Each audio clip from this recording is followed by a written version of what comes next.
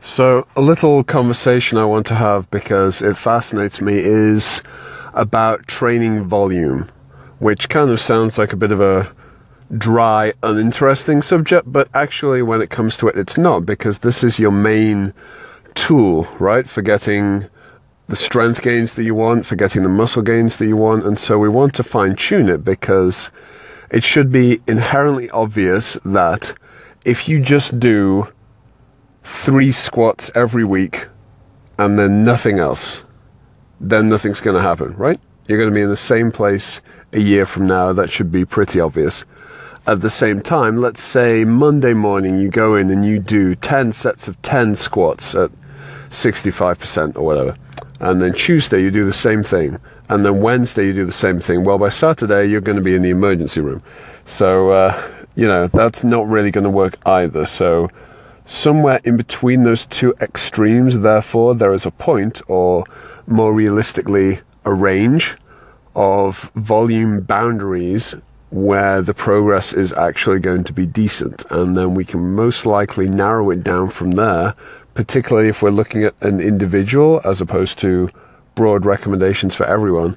We can narrow it down from there to a really smaller band where you're going to get those optimal results.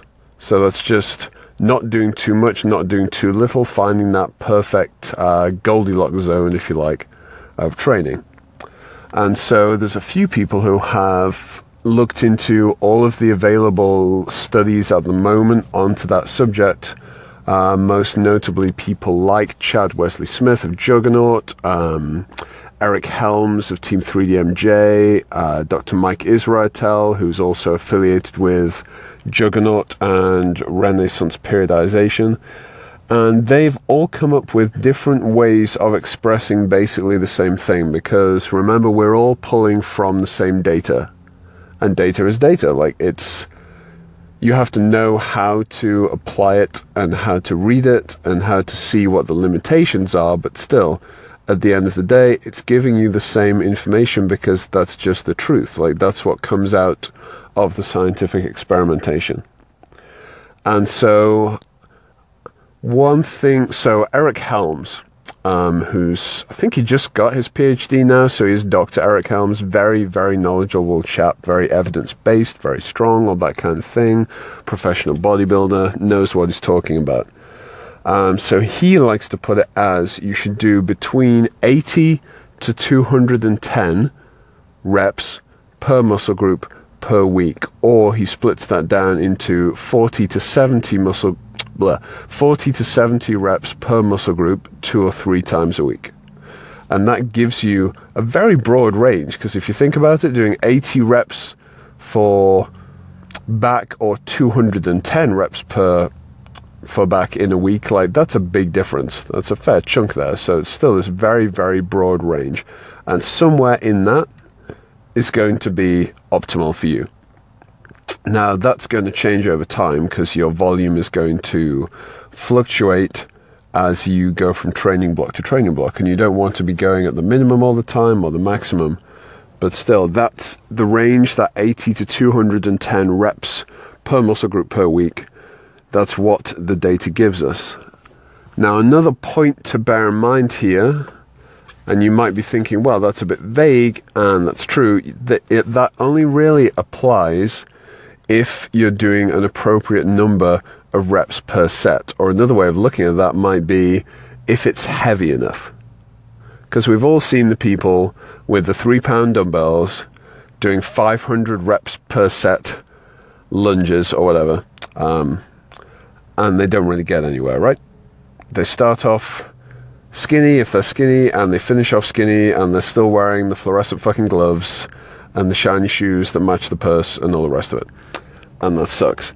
So a good sort of rep range, which shouldn't come as a massive surprise if you're into bodybuilding already, is somewhere between 5 and 15 for the majority of your sets.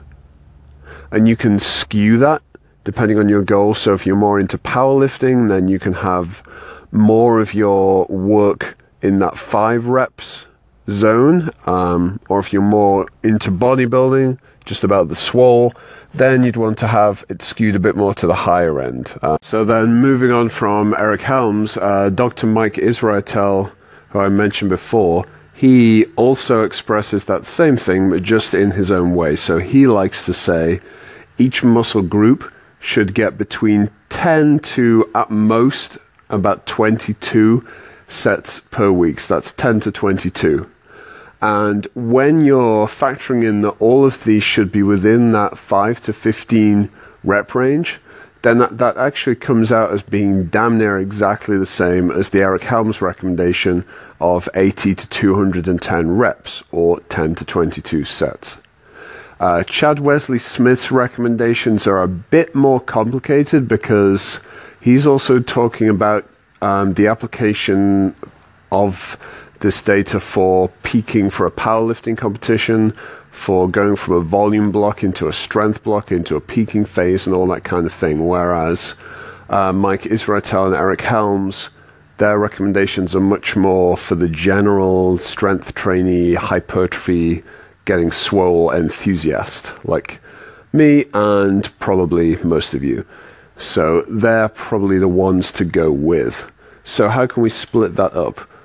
Well, for instance, let's take back, because it's my favorite muscle group by far, because come on, who doesn't want a pair of giant squirrel wings? And so if we're looking at the Eric Helms approach, then let's say you're going to start at the low end, because we're going to edge things up over time, and we're going to do 100 reps per week. So let's say we're going to hit back twice, because also according to a new study that just came out from Dr. Brad Schoenfeld, they found that training upper body twice a week as opposed to 4 times a week produced superior hypertrophy benefits, so extra muscle. So let's say we're just going to train back twice a week. So we're going to split up that 100 reps a week into 50. So we could do something like heavy rows, 3 sets of 6. So that's going to get us just over 15. Then let's go for 3 sets of 10 on the lat pull downs. So that's going to get us up to 45, and then we can just throw in an extra set of 10, whatever you fancy really, like some horizontal rows. Why not? Let's just throw those in. So you're getting a good range of exercises there and angles, and you're getting somewhere within that range for the reps. And then you'll do the same again on the second time in the week, and then just keep progressing it gradually from there over time. And one thing to always bear in mind, and Helms in particular stresses this, is not to get hung up on any of these numbers being exact. So if I say 80 to 210 reps per muscle group per week, that doesn't mean that if you get 79 reps, you're going to lose all of your gains and become a withered husk. It doesn't mean that if you get 211 reps, all of your muscle groups and joints are going to explode from agonizing pain and you're going to die. Like, it's just a range. If you go a bit over, that's okay. If you go a bit under, that's okay too. It's just that general bell curve area where you're going to get your best results.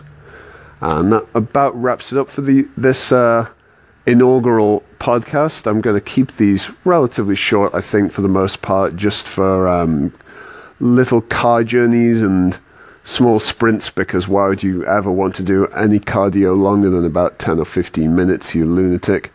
So any further ideas or things that you would like covered, feel free to let me know, but I've got a ton of ideas anyway, so you're going to see more of these in the future. All right, peace out, Broseph and Brosephine. Have a fantastic weekend, and speak to you soon.